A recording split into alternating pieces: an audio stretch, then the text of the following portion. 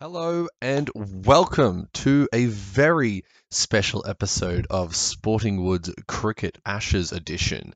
The Ashes Edition. I don't have an extra bit of a joke for that one. As you can hear, guys, it is just me on my lonesome today.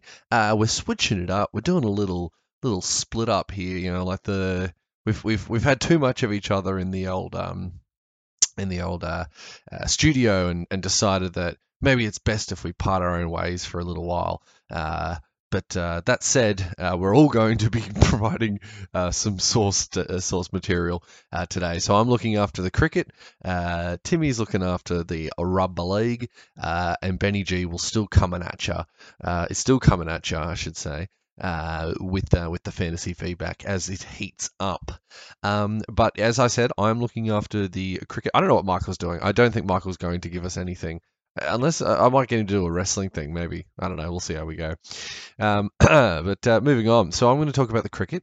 Obviously, over the week, since Wednesday, we've had the second test up at Lords, the home of cricket. Oh yes, yes, the home of cricket. However, the home of cricket was unable to really give us much cricket because it rained a lot. Just too much, in fact. Which was annoying, but that's cricket, I suppose. The first day obviously being rained out entirely, which is always going to be frustrating for everybody involved. So we didn't even know who was going to be batting or bowling until day two, of which was a perfect day. So Australia threw England into bat early, and look, they looked promising. There was a couple of good things to come out of it. That start.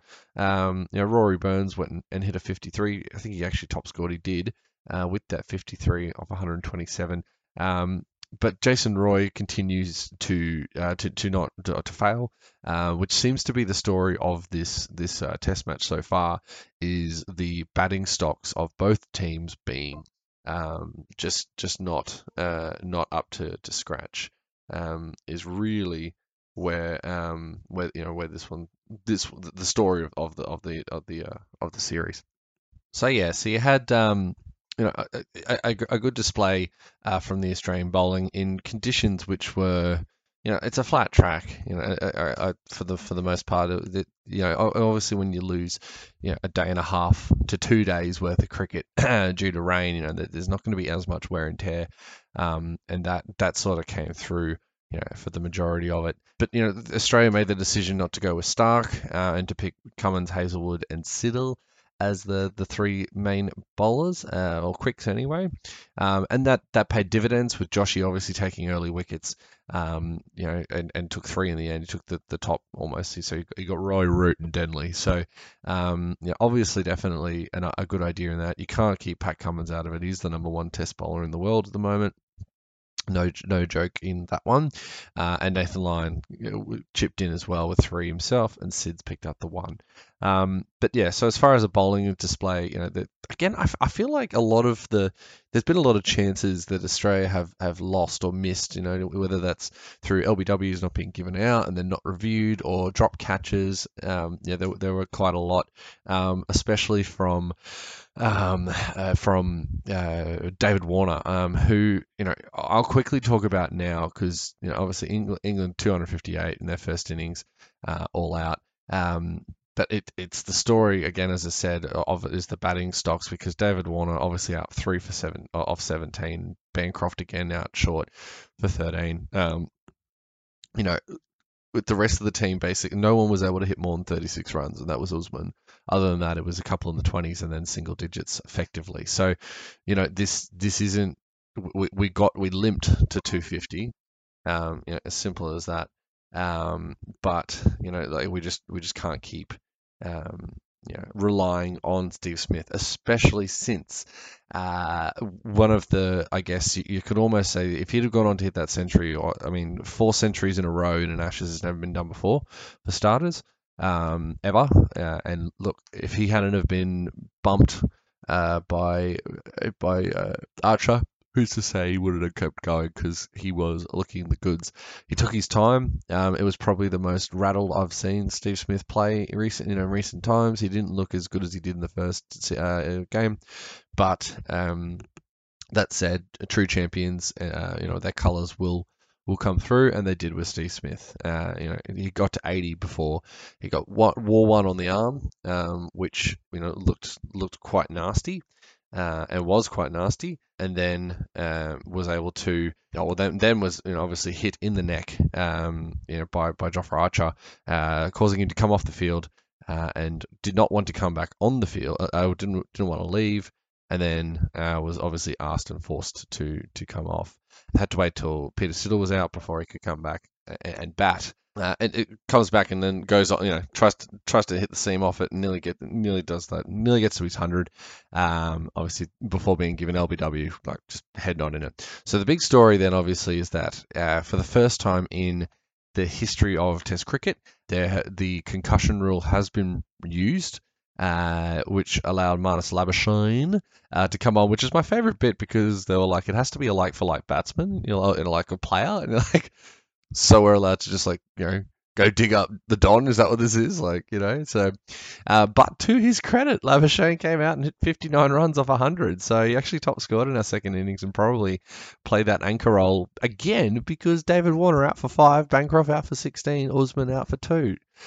So other than, it's with the 3-day turnaround going into the next test, if you've used the concussion rule, I'm assuming that means then that, all concussion rules apply, which means that I'm assuming he has to then sit out at least a week. I know that it's not the same as a rugby league, contact to the head sort of, impact, but you gotta think that maybe that's, he's got you can't stay on for the next test, which is going to obviously lead to several issues, because, well, we can't bat without him. I don't think we can. And with Jofra Archer in the form that he is showing, I think it makes it very difficult for us in that next game to turn around and try and do it. So if the David Warners of the world, we said it at the start of the series that they have to stand up. And I don't know if that's what's going to happen. We just have to wait and see. But it keeps my prediction of 3-1 on the table. It could even be 2-1 to England if this weather keeps up. But I guess we just wait and see. So yeah. So other than that, look, I mean, the Marnus Labuschagne catch of root, I got to admit, I thought it was not out. From the quick look I had a look at, it didn't look out to me. But that said, I guess the biggest, coolest part of it all was that I actually watched the day 4 with Michael, and we stayed up to watch him actually get hit and nearly make his century. And even Michael appreciated the drama that was that hour or so in Test match cricket, because you don't really get that drama anywhere else, in my opinion. So, look, I guess we go on to the next game. Now that there was a draw, Stokes given several opportunities to get himself out, and he looked choppy at times, and he got dropped a few times, and again, just Australia's inability to capitalise on those unforced errors that they continue to make is what's keeping England in the hunt, and probably definitely did keep them in the hunt in this game, because Ben Stokes 115 not out, and good on him. But Joe Root out for a duck, he's having trouble as well. So it's not all happy days, which is why I say it's both teams. Both teams are fighting for that batting dominance, which is interesting. It just means that the stocks in the bowling are very good, which is true. And I guess we just have to see what happens next game, because I don't know if you've really got enough to. Well, you've got, if from a bowling perspective for Australia, they should be fresh. Everyone should be fresh, because you haven't had as much cricket to play.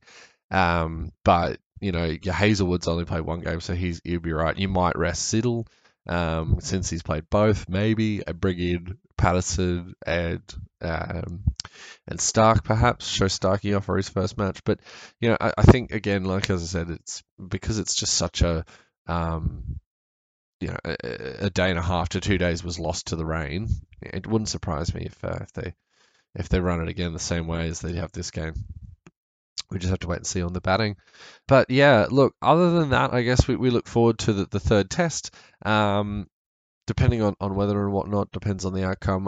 Based on the momentum and I said it at the start of the series, but I think Jofra Archer is your X factor, and he proved to be the case. I think he was bowling on an average of 91.5 miles an hour, so he's bowling at an average of 150 clicks, like something like that. It was nuts. Like he was actually like over, in a six over spell or something like that. It was an impressive number, and he looks every bit the X factor and could be the difference going into the next one. So I'm gonna crown England in the next test. I think England win the next one, bringing us to a 1-1, and then maybe there's a draw, and then they'll win the last one. That's it's a 2-1, 3-1 sort of vibe for me. But look, we wait and see. But yeah, look, that's all that we have for this episode of Sporting Woods Cricket Edition. I know it's very short, but we're up watching cricket all night these days, so we've got to get back and do it again in a couple of days. So, it's got to be short and sharp. And look, we will talk to you very, very soon. Look forward to the other episodes. But just don't like Tim's as much as mine. I know that there wasn't too many funnies this episode, but cricket isn't always a funny man's sport. Bye!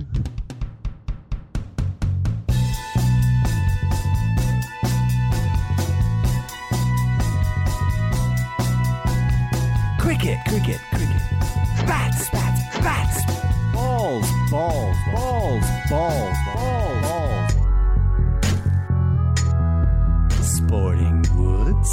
Sporting Woods. No, right. You're not an idiot. Are we actually going to have this in the podcast? Have you got the run? Cricket. Bats. Balls.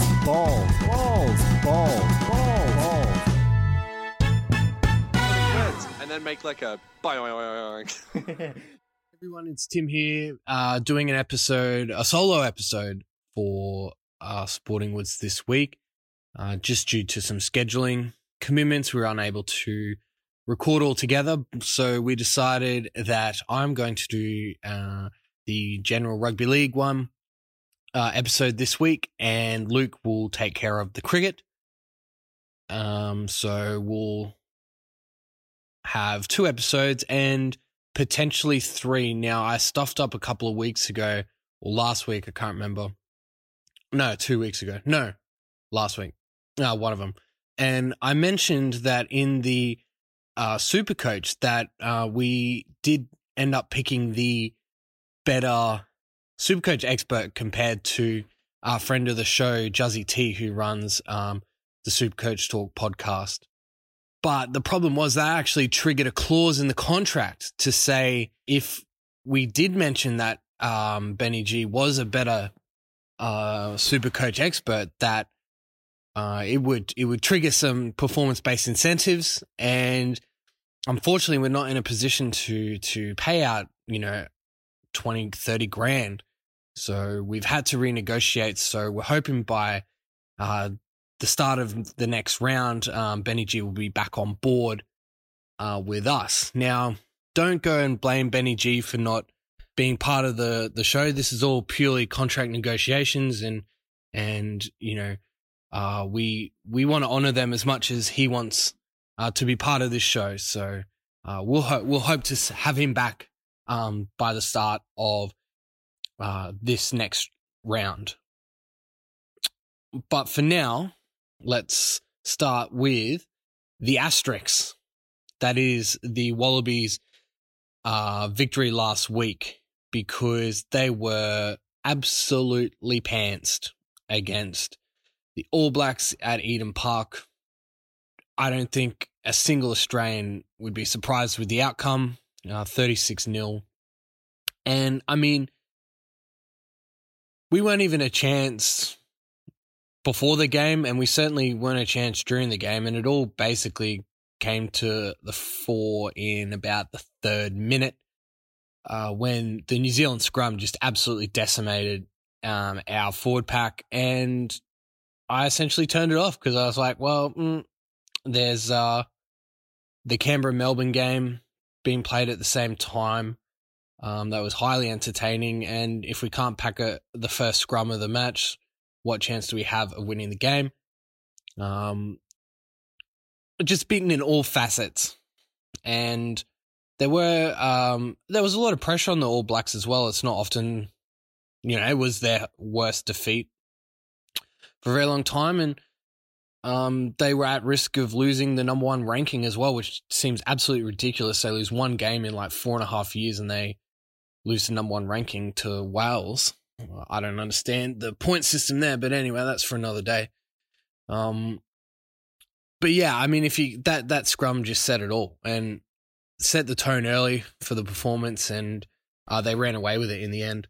Another disappointing part of the whole game was the goal kicking from Lele Afano. Now, I'm a huge fan of his, so I don't want to sound too critical, but he missed 2 very easy penalty goals early on in the match. And again, that was just really sort of set the tone for what was to come. You can't miss those easy opportunities against a team like the All Blacks when we haven't won at Eden Park since I've been alive. So they were obviously gutted, but I don't think anyone expected them to win. So, it's almost like the status quo is we're back to the status quo of New Zealand dominating the Wallabies. It seemed, all is right with the world kind of thing. A lot of question marks moving forward with ahead of the World Cup, but I think they'll try and take as many positives out of the win as opposed to negatives out of the loss. Moving over to some bandwagon banter.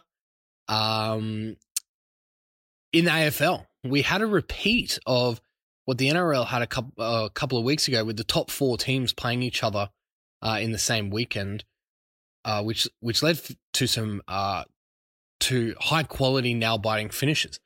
We'll start with the Lions, who are outright leaders of the AFL competition. Can you believe it? After beating Geelong by a point. Now, they were down by 18 halfway through the final quarter against Geelong. Even though it was at the Gabba, I thought, there's no way. I dismissed it. But, as a true bandwagon AFL supporter, I was straight back on it when I saw them coming back. So I think we got the goal with about just over a minute to go and held on for the 1-point win. Now, it's an interesting time here in Brisbane because this week saw that a period in which we haven't seen for at least 15 years, I think maybe 2004, 2005, where the crowd at the Gabba was bigger than the Broncos crowd. Now, I was a bit embarrassed as an NRL fan to see the lack of support for the Broncos, considering it's a must-win game on a Friday night. I don't know what else they need for people to show up to, but yeah, true credit to the AFL fans in Brisbane to getting out and supporting the team. Obviously, we make fun of the bandwagons and we're quite open about it, but at the same time, they're showing up now. The crowds are coming in and they'll get a home final, so I'm sure that'll sell out as well. So hopefully Fags and the boys go on with this and don't become a one sort of year wonder kind of thing. Lions did pick up a couple of injuries. I think they only finished with one on the bench as well. So while the win is highly applauded, next week they go to Melbourne to play Richmond, who just came off a very close win against last year's premiers West Coast. And there's a scenario there where this upcoming week in the AFL is the last week of the regular season. The Lions and Richmond could play twice in a row. So the last round of the competition into the first round of the finals. Again, similar to the South Roosters are coming up in a couple of weeks. A lot of talk. I was listening to a lot of Talkback Radio on Sunday, and the question still remains, are the Lions the real deal? A lot of listeners were calling in to, I think I was listening to Macquarie Sports Radio at the time, complaining that all the experts weren't crowning the Lions despite the fact they're outright leaders of the competition and have won 9 in a row. And I think the conversation goes to the point of, well, let's have a look at the table as it stands. The Lions are on top, great, followed by Geelong, Richmond, West Coast, and Collingwood. Now, one of those teams is not like the other, and all teams except one have had a long recent history of making the finals and winning premierships or reaching the grand final. And the Lions stick out like a sore thumb in that category. So it's kind of like Penrith last year, I suppose, where everyone was crowning Penrith, and even at the start of this year, everyone was crowning Penrith as, a sexy pick and they've got the best talent and blah, blah, blah, this and that. Well, they hadn't actually won anything. Hadn't reached a grand final, underperformed in big games, like stuff like that. So I think that's why everyone's treading it with treading on the line of caution there. But the Lions, again, control their own destiny. A win against Richmond in Melbourne will silence the critics, I think, and really could potentially set their season up. Well, not set their season up, set their finals campaign up where, they get a home first round to hopefully get straight into the prelim, so they could not leave Brisbane in the final series until the grand final if things go their way. So that's what they'll be hoping for, and so will the whole of Brisbane and the AFL at some point, I think. They really need these out of Melbourne, out of Victoria teams to succeed at the moment. So I think they'll be rooting for a Brisbane win as well. Moving right along to the basketball, the Boomers played 2 warm-up games against Canada, who are sponsored by a friend of the show, Sportsbet, for some unknown reason. Well, the Boomers started with a 20-point loss against an understrength Canadian side as well. A lot of their NBA superstars aren't playing. But then followed that up with a 20-point win just a couple of days later. So it kind of cancels themselves out. Watched a little bit of the first game. They just look real sloppy, just like a team who haven't really played with each other for a long time. We did have the 2016 Rio Olympics, but there are, that's obviously 3 years ago now, so they haven't really gotten all together like this in a long time. So just very slow on defense, and transition game was quite poor, which led to a poor shooting display, and then it just kind of blew out. The effort in the second game was much better, and it just seemed that they were communicating a bit more on defense. So yeah, I'm not too concerned at this stage. They will play each other in the first game of the World Cup in a couple of weeks. News coming out of the Boomers camp is that NBA star Jonah Bolden has withdrawn from the Australian team. Now, he cited personal reasons, but he is also fresh off a 4-year, I don't know how many million, but it'd be significant if it's a 4-year investment by the Philadelphia 76ers. So yeah, hard to say the exact reason, but I wouldn't be surprised if it's similar to why everyone else is pulling out. And it continues a list of NBA stars that are pulled out for Australia, Canada, and of course the USA for this upcoming exhibition games in Melbourne. And of course the USA in the exhibition games in Melbourne and the World Cup. So yeah, the exhibition games for Australia, between Australia and the USA are slated at Marvel Stadium this upcoming Thursday and Saturday. A lot of public outrage after, basically 3 teams worth of NBA talent has pulled out due to a variety of reasons such as scheduling, injury management, and team commitments.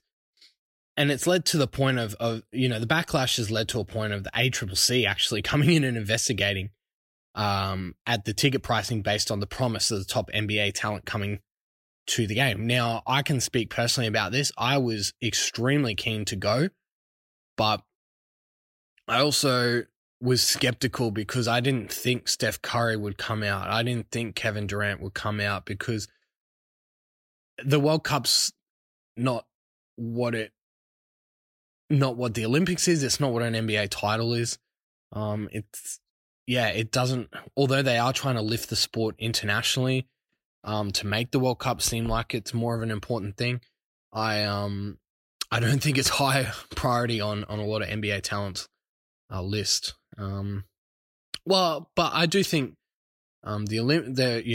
they might all come back for the Olympics, but the USA have got history. It's not that long ago, prior to 2008, where a lot of the NBA players didn't even put their hands up for the Olympics, nor were they allowed to. I think they did change the rules to get the Redeem Team back together in 2008, where LeBron and Carmelo and all of those guys came together and formed that arguably the second best team to have ever been assembled in the history of basketball. So yeah, it's funny that ACCC is coming in, but I totally get it. Like, tickets were $300 or so bucks. And probably the best player there that's going to be Kyle Lowry. Kemba Walker, I think, is coming. Like, good players, but like definitely, a couple of rungs down from the Steph Currys, James Harden, Russell Westbrook, Kevin Durant, Joel Embiid, if he plays for them. That style of player. All right, now keeping with the American theme, I'm bringing in an official on the take segment, and this week the person that's on the take is none other than Jay-Z. Now, why is Jay-Z on the take? Well, it's come out this week that Jay-Z and his Roc Nation company have agreed to terms with the NFL to help oversee NFL-related musical events and to play a role in the league's recent social justice initiative, Inspire Change. A lot of backstory, which I will not go into too much, but things that people need to be aware of. In 2016, former San Francisco 49ers quarterback Colin Kaepernick was seen kneeling during the national anthem in a hope to bring social justice issues and racial discrimination issues bring it up as a national discussion. At that time, there were a lot of riots going on. I think there was one in Baltimore and things like that. And, kids, African-American kids being shot by police unarmed and all that sort of, horrible, horrible stuff. And he was just trying to spread the message of, there are social injustices out there that we need to be talking about and try and generate some sort of change. But it generated a national discussion because, kneeling for the national anthem, particularly in America, is quite unpatriotic. Despite the fact everyone stands behind free speech, the second someone tries to utilize that free speech with a gesture like kneeling to the national anthem to bring these issues to the forefront gets heavily ridiculed. So, the hypocrisy there is not lost on anyone, I don't think. It cost Colin Kaepernick his job. While he isn't a top quarterback, he's definitely a formidable quarterback, and his talent level is that of, at the very least, a competent NFL backup.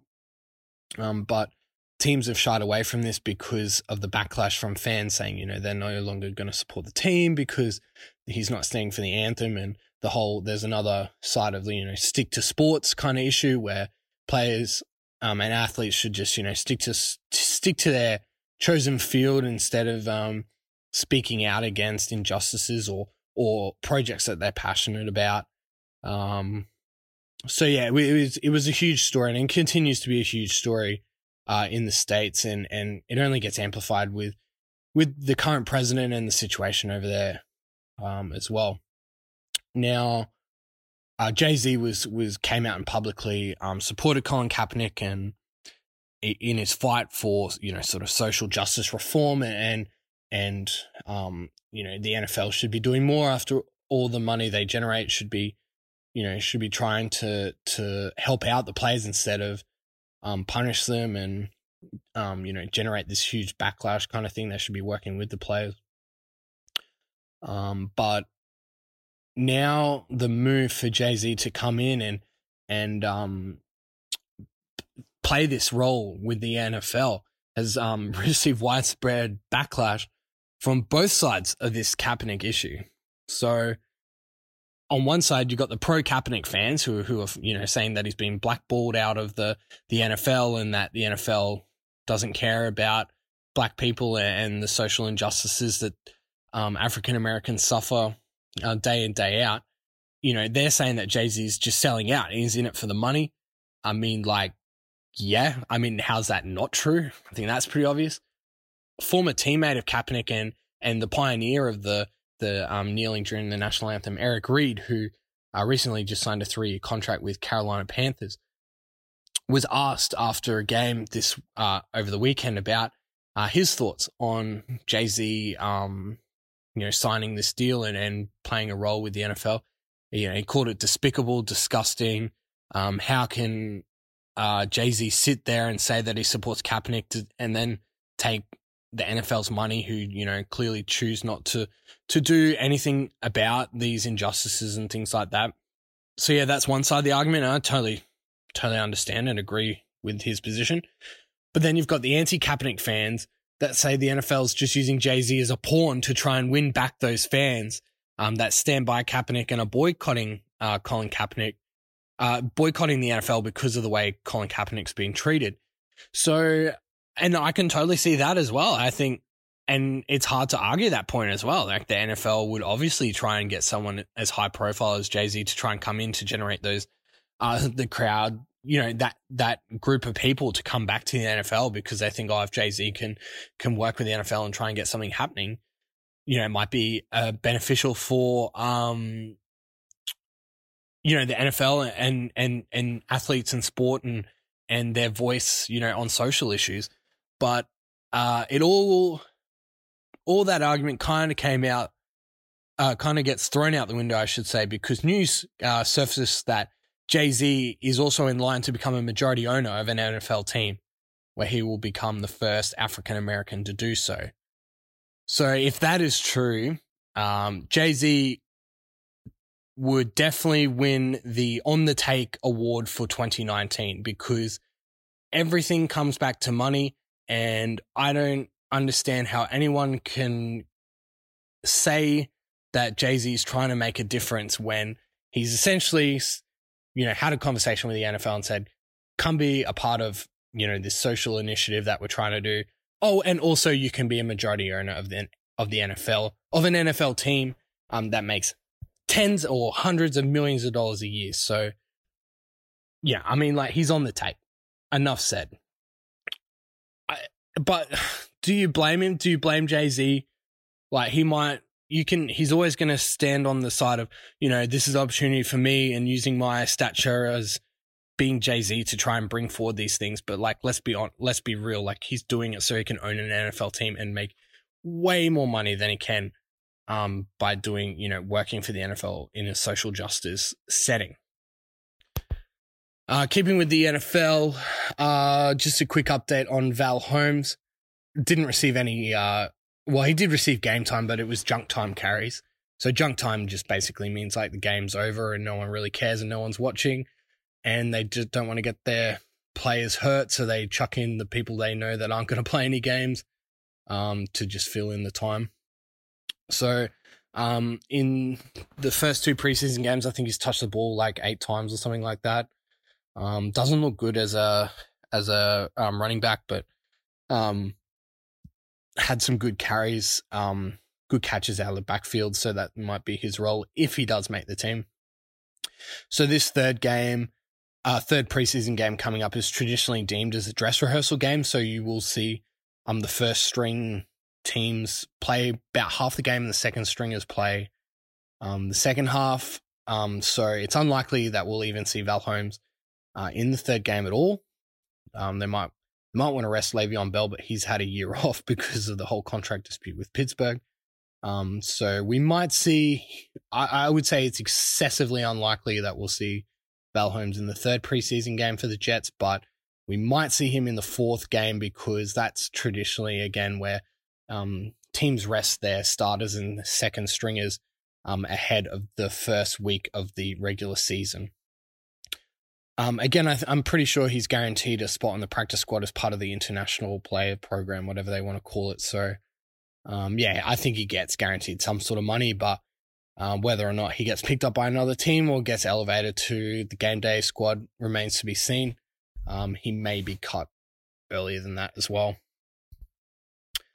And lastly, before we get into the footy, the Barty Party resurfaced only briefly, but she did make it to the semi-finals of the Cincinnati Masters over the weekend. Lost to Svetlana Kuznetsova in straight sets in the semi-final there. And I think she would have retaken the world number one with a win at that tournament, but that's okay. Playing some good tennis leading into the US Open, I think she'll be definitely ranked in the top 3 there. So hopefully this time she gets a favorable draw and might do some damage. So keep an eye out for the Barty Party in the next couple of weeks. All right, so let's move into the rugby league. Yeah, look, it was a weird week, and it started midweek, and I got to say, Anthony Seibold must be feeling the pressure at Red Hill after going at reporters that criticised Darius Boyd's performance in the game against Cowboys in round 21. Seibold took aim at a, quote, alleged Roosters player that had similar stats to Darius Boyd the week prior. I think, it was meme central that Darius Boyd touched the ball or ran the ball once for 1 meter, and had next to no tackles and things like that. And Seibold then criticised the media, saying, well, there's another guy out there that plays for the Roosters that had very similar stats as well.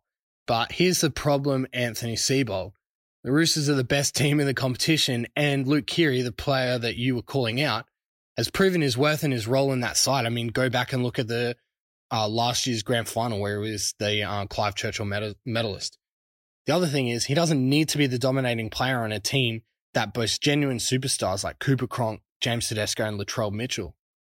Darius Boyd is the player getting paid $800,000 to essentially do nothing when he's instilled as the playmaker for this Broncos side. So yeah, it was an unnecessary and low act that surprised me, to be honest. And I think it gave insight into the pressures of coaching at Brisbane and how tightly strung Seibold must be if he's resorting to calling out other players from other teams that he's not associated with. Now, kudos to Luke Keary, who played it with a straight bat. And, I mean, he was obviously disappointed with the comments, but like you're saying, he doesn't really care. Like, for me, it shows more about Seibold than it does about Keary, obviously, and the pressures that he's under. But luckily for Seibold, the Broncos did come away with a victory over a hapless Penrith outfit who coughed up 14 errors in the must-win clash at Suncorp Stadium on Friday night. Now, it's a shame that I have to keep talking about non-football stuff, but this really gave me the shits on Friday night. Now, I generally don't listen to the commentary to generate my own opinions of the games, so that I'm not swayed by figures like Gus Gould or Thaddy or Blocker Roach or whoever. And for me, the footy wasn't the most talked about thing or most controversial thing or the biggest highlight from that Friday night game between the Broncos and the Panthers. So Phil Gould came out with 2 comments, one during the game and one after the game, that just really got under my skin and make me feel like he's completely lost his mind and like has no idea anymore about rugby league. Like, I just don't understand how someone with his stature can say comments like this. So the first one came when Penrith tried to take a quick tap from a Broncos penalty late in the game, and the referees called it back because there was a player in front of the guy tapping the ball, right? Now, historically, back in the 70s and 60s and whatever, that was deemed as a penalty. If you wanted to take a quick tap or kick for touch, everyone had to be behind the kicker. And, if you kick for touch and someone was in front of the kicker, the penalty would be awarded to the opposing team for not being onside. Nowadays, because everyone wants to take a quick tap, they just kind of hold up the play and say, go back, someone was in front, so you can't take it, which is fine, whatever. I don't mind that. But Gus Gould actually said, when he got pulled back, I can't remember who the player was, said, why can't they just let them play on why do they have to be behind the guy tapping the ball? Well, in 110 years of rugby league, the rule is that every player has to be behind the kicker. Like, I don't understand what he means by that comment. Like, he played first grade. Like, he knows the rule of you can't be in front. Like, that's the rule. Like, why do they have to be? Because it's been a rule since the first game of rugby league, like, ever made. Like, if you want to say that, have, like, some sort of thing around it. You can't just have players going offside off the ball. That's the rule. Like, that's the rule. I can't, it just really shits me when he comes out and says ridiculous things like that. Like, I just don't understand. Then the second comment, I think, was after the game, in response to the Tavita Pangai Jr. crusher tackle on James Maloney, which was awful, by the way, but he's kind of downplaying it. And he's kind of blaming everyone else except Tavita Pangai. And basically he came out, and again, to paraphrase, the doctors and lawyers are going to ruin this game and change it so it won't be recognizable. I mean, hello, literally every sport in the world has changed over the last 10 years for a variety of reasons. Like, the technology has advanced to a point where, like, we know a lot more. We can, look at cricket with Hawkeye and tennis with Hawkeye, video replays, all of that sort of stuff. And the knowledge over not only head-related injuries, but just injuries in general and rehabilitation and sports medicine and sports psychology. Like, of course the game is different. It's to try and make it safer. It's not, these players are now professional players. They've got less body fat, more body muscle. Coming in from 10 meters, they're faster, they're fitter, they're quicker, they can go for longer, heavier impacts. The game needs to try and be safer so that parents don't see these horrible crusher tackles and rubbish wrestling tactics that Melbourne do, or all teams do, but Melbourne start, so that they can keep kids involved in the sport. The parents don't take them out after seeing all these things on Friday night primetime television. If there's no change to make the game safer, the game would die off quicker than if there were these changes. Because the parents who get their kids into the sport would say, well, they're not doing anything about this, and this. I'll go play tennis. I'll get my kids to play soccer. I'll get my kids to play golf. Like the NRL and all sports, AFL as well. It's not just the NRL. Need to get ahead of the game so that they can continue, to get participation in the sport so that the quality, doesn't die off and that the fans go away from the game. So as a fan, I can't really just sit by and let these comments slide. Like I said last week or the week before, I can't remember, a lot of the journalists continue to push agendas to justify their existence, make it seem like the NRL's in crisis every week and that the game's, in trouble if we don't listen to these old people who think that the game should go back to the way it was 30 years ago. It's about time they start being called out on these comments and have to explain their reasonings instead of creating headlines for the sake of creating a headline. The lawyers and doctors are going to ruin the game. I mean, that's the most out of touch comment I think I've heard in 2019 in rugby league, because they're going to keep getting they're going to get more lawsuits if they don't change the game, to the point where they won't have money to actually put into the game because they're paying out all the players who are suing them for negligence in the first place because of people like Gus Gould saying that the game, shouldn't change because of the doctors. Like, you can make this argument and it goes round in circles, but like that's the truth of the matter. So we keep putting these people on pedestals thinking that they're the voice of the game when they're not. They don't understand the basics of, change is necessary for games to survive. It's adapt or die. So I don't understand, and it just really shits me that we keep calling people like Gus Gould and Phil Rothfield respected voices or respected journalists of the game. Shits me to tears.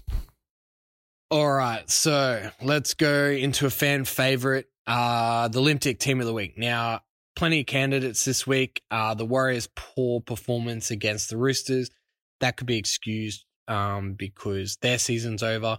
Same with the Gold Coast Titans. Parramatta just dominated, to be honest. It was Manu Ma'u and Mitch Moses just ran right against the Titans, but their season's done, so like they don't care. Penrith, I mean, yeah, I've already mentioned 14 errors against the Broncos in a must-win game. Ivan Cleary came out and blasted his team, and rightly so. But it's kind of a miracle that they're even in it after. We finched them way back in round 10 after their loss at Penrith against the Warriors, I think in round 10 when they were 2 wins, 8 losses. The Wallabies are definite candidates, but again, no one was surprised by that result. So, like, they can't really be the Olympic team of the week because we already knew that they were. Or they are who they thought they were. We thought they were. Also, honourable mention to the City of Adelaide with the Crows and Port getting absolutely pantsed over the weekend as well. So, could have given it to them. But I think because this is the only time we'll ever be able to crown them with the Olympic team of the week, I have to give it to the Melbourne Storm, who gave up an 18-point home lead to lose to the Canberra Raiders. Now, it's important to note that all the Storm's points were scored when Canberra had 2 plays in the sin bin basically consecutively. So Whiten for 10 minutes, I think he went off in like the 4th minute, and Tarpanay midway through this first half for a punch on Asafa Solomona. So yeah, they had 20 minutes. They played 20 minutes with 12 men and still managed to come back and win. So yeah, they play with great resolve and can be seen as another season-defining win. So 2 weeks ago, the thrashing against the Warriors in Auckland, and you know they didn't play awfully against the Roosters as well. I think they can hold their head high the previous week as well. So yeah, I think Canberra can really. It was a great win, and I think they can really sort of press for the premiership now. As for Melbourne, they look threatening at times, but really lack that polish. And again, one thing that really the tactic, but it also can work against you as well, is that they continue to give away penalties in their defensive 20, particularly in the last 15 minutes when Canberra had all the momentum. Now, I still don't know how somebody wasn't sent to the sin bin during the last sort of 15 minutes for the Storm, because we all know it's a deliberate action to give away those penalties when there's a half break made or something like that, so that they can reset the defensive line. Now, I've advocated for this in the past where, you know, this trend of giving away penalties in the defensive 20 can be eliminated immediately. I think if the player conceding the penalty is taken off the field until a change in possession or a try or penalty goal has been scored. Now, if we use that in a real life scenario of Saturday evening's game, and if that rule was in place, Canberra would have faced a defensive line of 7 people at one point. That's how many penalties Melbourne were giving away consecutively to try and not let Canberra score a try and take time off the clock so they couldn't mount a comeback. But that tactic might also be a detriment, because then they have to keep defending sets of 6 on their own line, taking up more of their energy and letting Canberra have the ball and generate more momentum as well. Instead of playing the set of 6, who knows what'll happen? What if they kick it out or knock it on the last tackle, or there's a changeover, you get the ball back, instead of letting Canberra continue to have set upon set upon set, trying to score. So it just really shits me, and I think the deterrent of having the player just taken to the back of the in goal for that time where a change of possession has occurred or a try would really stop these deliberate penalties from happening, and could have really changed the game as well. Like Canberra, like the tactics of Melbourne as well. Canberra may not have scored when they had just one set instead of 6 in a row kind of thing. So yeah, it's an interesting tactic, and it just annoys me, and I think it annoys a lot of people in a lot of NRL fans. But yeah, I mean, yes, Melbourne were poor, but I think it says more about Canberra than it does about Melbourne, to be honest. But giving up an 18-point lead at home is definitely unheard of for the Storm. So I think Craig Bellamy is going to be heavy on the boys this week. And it's kind of like, I think it was even mentioned on Fox League on Sunday night. Bellamy's going to use this as like the whole turning point of their season kind of thing. And look, it wouldn't shock me that if Melbourne don't lose a game for the rest of the year until the grand final or something like that, we'll look back on this as saying like this was the old cliche, this was the loss they needed and blah, blah, blah, this and that. But they'll definitely use it as that style of that tactic to really get up for the games towards the end of the season and heading into the finals. So couldn't happen to a better team, Melbourne, to be the Limp Dick Team of the Week for this week. And just quickly on some other games, Cronulla and Newcastle are still in the hunt for the last two spots in the 8 after wins against the Cowboys and Dragons, respectively.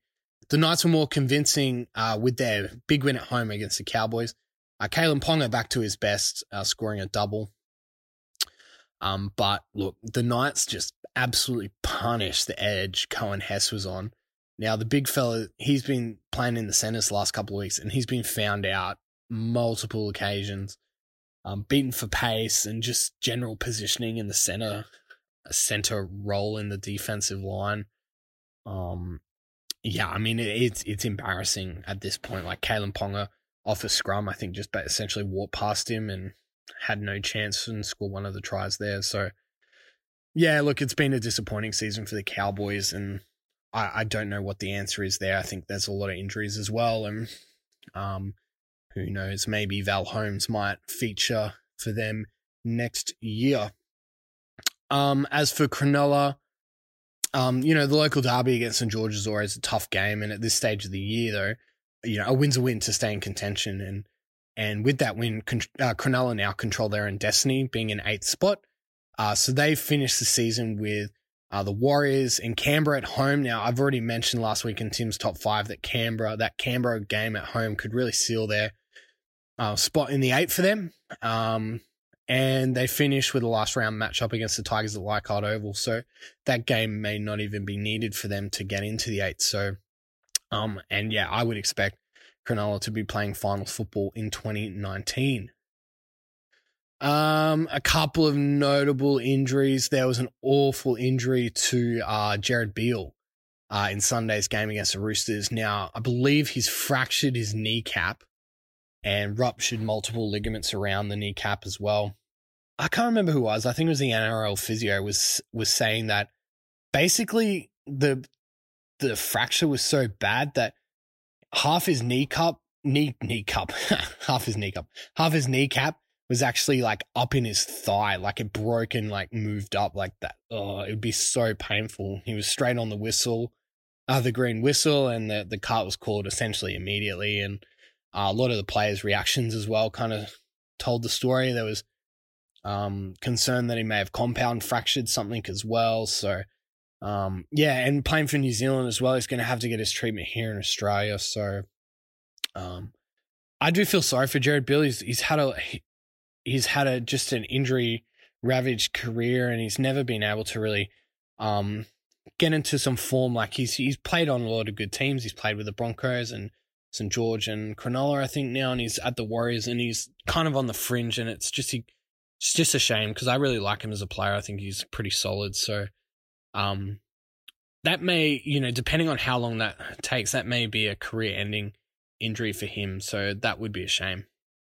And another luckless player with injuries, the Tigers' young number 9, Jake Little, suffered an ACL the week after Robbie Farah in the number 9 jersey for the Tigers broke his leg or did some knee thing or did both. It's been a tough couple of seasons for Jakey Little. Been following him obviously as a Tigers fan, and he's had multiple shoulder reconstructions and had a lot of time off, and it was his first start in a game in like over a year. And there's always been big raps on him. He was really small when he debuted, and he started to put on weight and a lot of muscle, and it was a contact ACL injury, and we usually see the ACL injuries as like a non-contact injury when they try and step off, but yeah, it was just highly unlucky for him. So he's out for another year, and but it does open the spot for Josh Reynolds as well, who's essentially been, I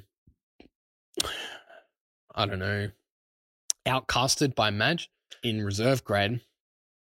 And there's been constant rumors that he's going to be moved on at the end of the season. So maybe this is his opportunity to come into the 9 position and play a role, because we obviously know Robbie Farah's out. We did sign a young 18-year-old bloke from Brisbane. I can't remember his name off the top of my head, but we essentially will go into 2020 with no hooker. So maybe this does open a spot to keep Reynolds in the side. But we will see about that. So yeah, that wraps up the footy chat. Let's go into some fantasy results. So this week saw the first round of the finals for the Sporting Woods Supercoach League. So I'll just quickly recap the league ladder for the regular season. So we had Benny G and the Revolution finishing on top, with Joe's Guns, Juzzy T's Basket Straight-Ins, and Wayno's Stingers rounding out the top 4. The GCGs, my team was in 5th, followed by Apollo's Del Sombrero, Milikashi there, Padubu in at 7th, and Yvonne Niage, Jimmy, just sliding into 8th position there. So the final series of the league mirrors the final series of the NRL, where teams in the top 4 get the second chance. So it's 1v4, 2v3, 5v8, 6v7. Now, scores are still not official yet, and there will be count back. But at this stage, it looks like all games have already been decided before that. So we'll start with Benny G's Revolution at the top of the table there with a 40 point victory over Stingers, 1371 to 1334.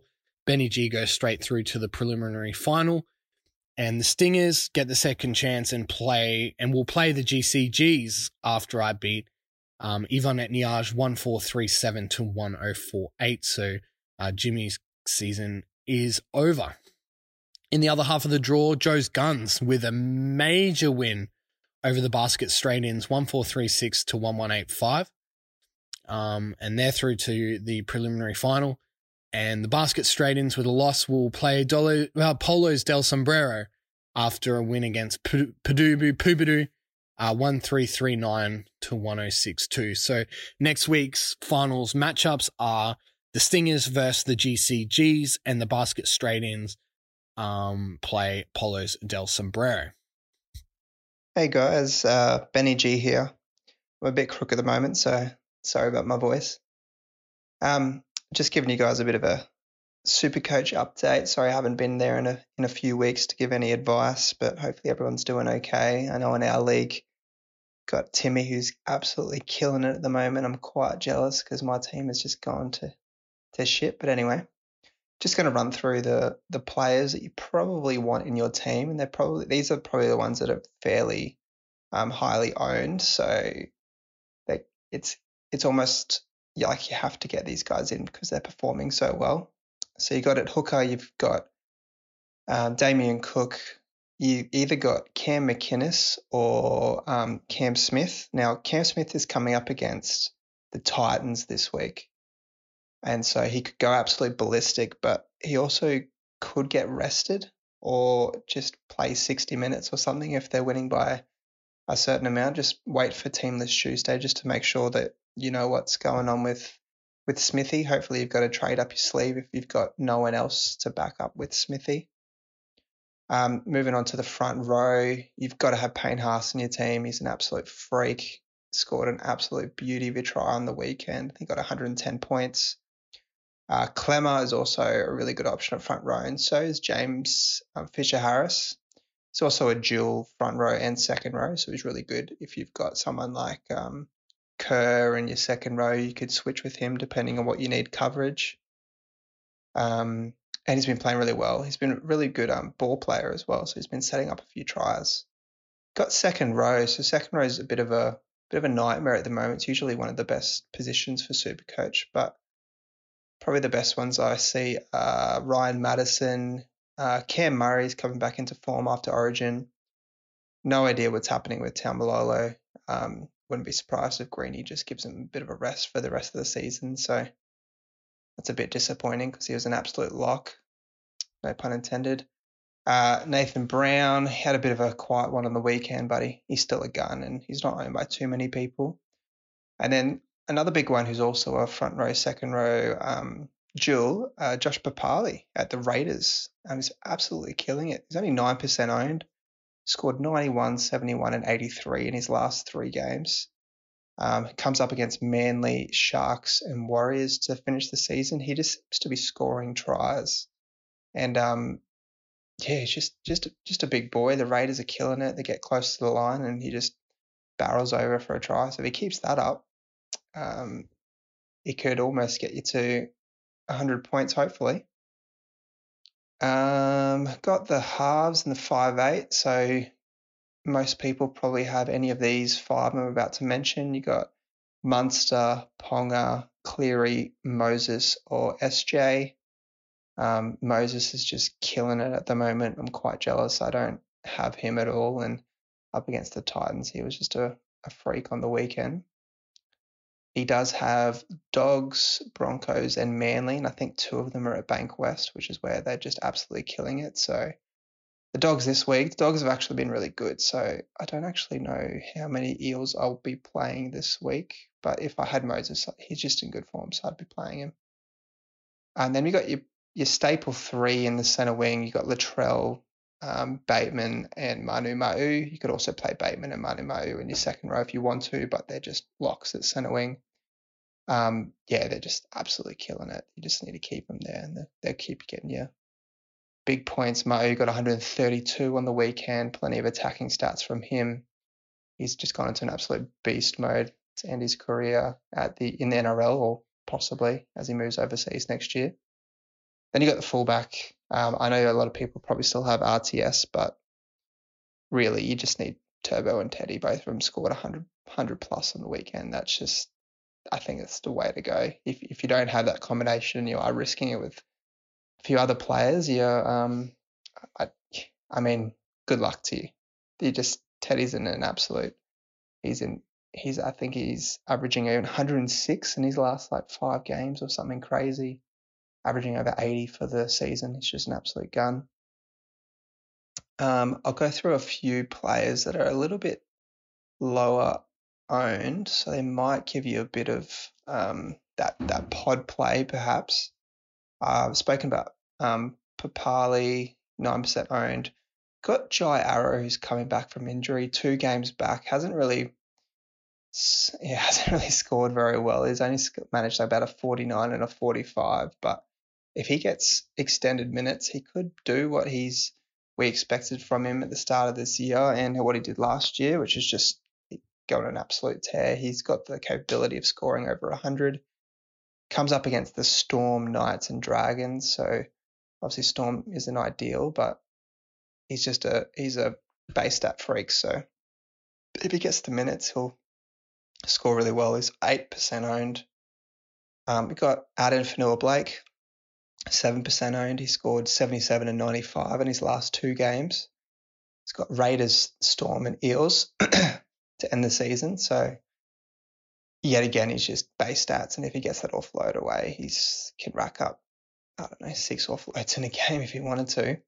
Another one that I was considering this week, but I was a little bit scared off because he's been starting because of an injury to Boyd Cordner, is Angus Crichton.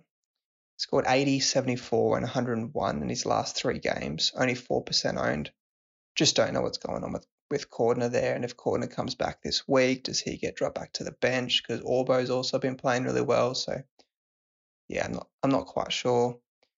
You've got Daniel Tupou's only 3% owned. I think he scored an 80 or 90 on the weekend. The Roosters are just in some crazy form, so anyone in that back line you could get. I did forget to mention Kiri at 5'8" as well. I think he scored another 90 on the weekend. It's just, if you've got anyone on that left side, got that Kiri, Mitchell, Tupou combination, and then Teddy coming in, they could score anything. They could all score 100 in a week. So just keep an eye on that.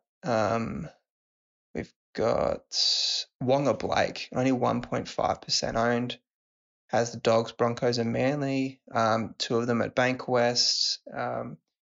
He's the player that's capable of scoring anything. He just needs to get his workload up, get the ball. He can do anything. Also got Wade Graham. So he scored a 52 on the weekend, which is the worst he's scored in the last 3 weeks because he's coming off 2 90-point scores. He's got New Zealand Raiders and Tigers to end the season. Just has that potential to get that offload, go through the line, get that try assist. He's a really good ball playing second row and get you those bulk points. 5% owned. He's a decent pod play as well. Got a few injuries here. So if you've got Braden Burns like I do, I think Uncle Wayne's come out and said it's possibly the season for him. We've got Connor Watson, who's done some sprain to his MCL. I think Moylan's done a hammy again, so it could be at least a week or more. Tarpanay's done his ribs, so it's 1 to 3 weeks as per the NRL physio. And then we've got Jared Beale. He's a shocking injury. He's not really Supercoach relevant, but yeah, all the best to him. Coming into the finals, this is the second week at finals this week. Just have a look. If you're playing for head-to-head and you want to win those finals, just have a look at what your team's like against your opponent. Save those trades. Just as the week, because you can trade after the first 2 games. Obviously, you just can't trade in those people that have already played. But if it's coming down to it and you're like 100 points clear and he's got, 2 more players to go and you've got 1, and they're unique players, you could possibly trade your player to just counter whatever your opponent has. So they've only actually got 1 unique player against you. And then obviously if they score over 100, then fair play, they deserve to win. But yeah, it's a good option to just keep those trades for this time of year if you've got any. I myself went for overall. My team sucks now and I've got no trades, so I can't do anything. But oh well. And then, my other big one is just watch out for Teamless Tuesday with all those injuries and possibly players getting rested at the Storm. There could be a diamond in the rough that comes in and starts this week. But yeah, all the best for Supercoach this week. Peace out. See ya. All right. So, movement in the tipping. We had now this week seemed easy on paper, but I as leader of this competition, I still wanted to create some sort of upsets and have a point of difference because both Dano, Dogs of War, and Mickey Free, the new Cat and Shalimar, used jokers this round, and they had potential for a perfect round as well. So could get 2 bonus points for a perfect round plus double that, so a 20-point round. I was really scared because I went against the Broncos and tipped Penrith. And it looked like Dano did the same as well. So I was very lucky about that. That keeps me with a decent buffer at the top of the table after he's used his last joker. So, again, as tradition, we'll start with the bottom. JT got 2 for the round. He's just picking upsets left, right, and center. He's out of it, 105. Katie with 4 this week. She's well out of it as well, 109. Mickey Free, the new Cat and Shalimar, got 5 this week with his joker, moves it to 10. He's on 113, so he's 13 points off the lead with a joker in hand. Jess, second in the round with 6 on 119, tied with Vilko, who got 5, also on 119, so they're 7 behind the leader. Polo's Del Sombrero wins the round with 6, 121. Dano, as mentioned, 5 out of 8, doubled with the joker, brings him up into second place on 122, 4 points behind me on 126. And the conundrum again becomes the work tipping comp that's money versus the Sporting Woods tipping comp that's not money. So I got to kind of be smart about that as well, because I don't really want to lose to Luke, because there's a beer bet on the line there as well. Okay. Last but not least, we'll move on to the Sweezies. It was actually pretty difficult this week to rank performances, because a lot of them did deserve the 3 points. I'll start with the honourable mentions, of course. Jared Roughhead signs off on his career as the Hawks with a solid performance against the hapless Gold Coast Suns there. I think he kicked 6 goals. An incredible career. The drafts with Franklin and Jordan Lewis, created the dynasty at Hawthorn. He's gone through a lot of tough times with cancer and other things as well. So a phenomenal career, one of the modern greats, an underrated player, because he was always in the shadow of Buddy, but I think he won 4 premierships, and a legend of the Hawthorn Footy Club. Again, Charlie Cameron for the Brisbane Lions, another great effort, 5 goals in the top of the table clash against Geelong. The real X factor for that team as well. He is great, and again with the whole bandwagon banter that we're going on about, he's definitely reaping the rewards of that.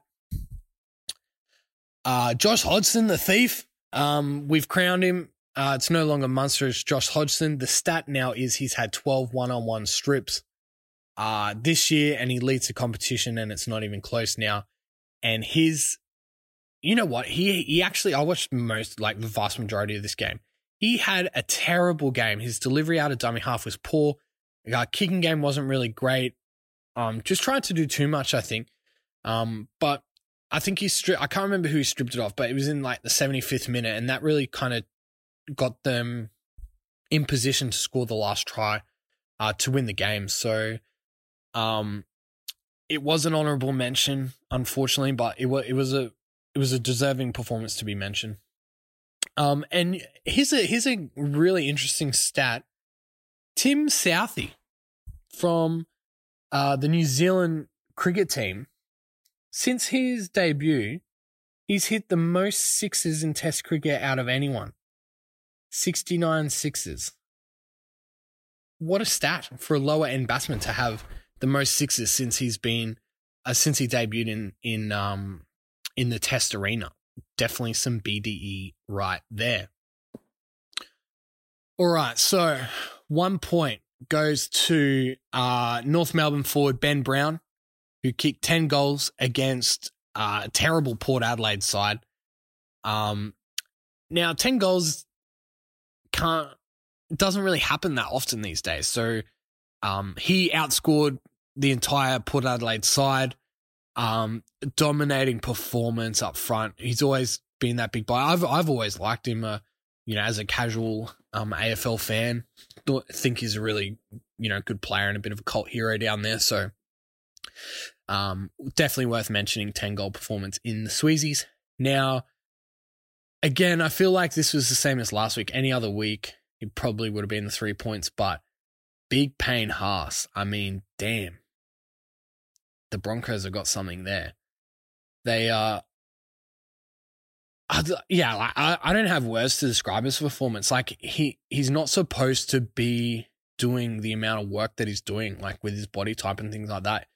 But it just goes to show what a great player he is. And as a bit of a saying, particularly in NFL and college football sort of ranks, where big time players make big time plays in big time games. Well, that last try from Payne Haas is the definition of that saying.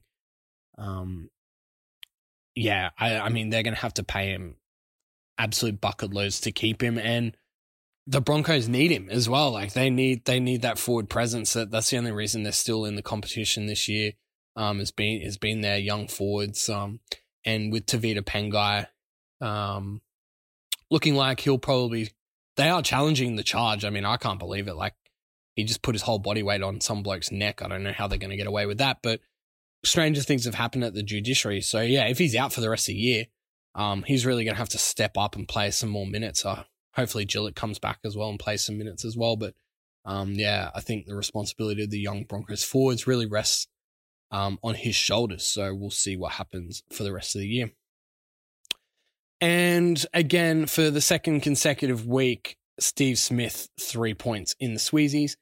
Now, some would say that they're getting really over his peculiar mannerisms on the pitch. Now, go back, there's some Facebook or YouTube memes going around about all the ways that he tries to leave the ball. And look, as an opposition player and as a cricketer, I'd be giving it to him the whole time. But the problem is he keeps scoring runs. So, like, it's obviously working for him. So you can't really say too much. But to come back after being hit in the neck, definitely brought up the whole Phil Hughes, situation. It wasn't a dissimilar place to where Phil Hughes was hit. So a lot of worried faces in the Australian camp. But then came out and batted and tried to carry on. And I mean, if he got his ton, like, we definitely crown him as like the fucking Sweezy of the year. But just missed out after a horrible leave on 92. Thankfully, Australia held on for the draw in the end, but he did suffer concussion symptoms the day after the hit. So with a short turnaround on the test, I don't know if he's going to play, but anyone who gets hit like that and then immediately comes back out to try and help their country win a test match at Lords gets nothing short of 3 points in the Sweezies. All right, well, that about wraps it up for the episode this week. Looking ahead, 2 big games in the NRL really stand out for me. Canberra versus Manly. Yeah, Canberra versus Manly. Down in Canberra. Canberra 3rd, Manly a 4th. So that could decide some sort of positioning in the top 4 after South continue to slide. And speaking of South, they travel to Brisbane for a game against the Broncos on Friday night. And again, huge implications. Parramatta are looking really good as well. They do play the Dogs who have found some form late in the season, as I mentioned last week as well. So that game against the Bulldogs isn't given for Parramatta, but if South want to keep in contention for a second chance, they really need to win this game against the Broncos on Friday night. And in the AFL, the Lions travelled down to Richmond in the last week of the regular season to really kind of silence the critics and make them genuine premiership contenders if they aren't already seeing a win ahead of everyone else on the AFL ladder. Thank you very much for listening, and enjoy the cricket, enjoy the footy. We'll see you next week. Thank you very much. And then make like a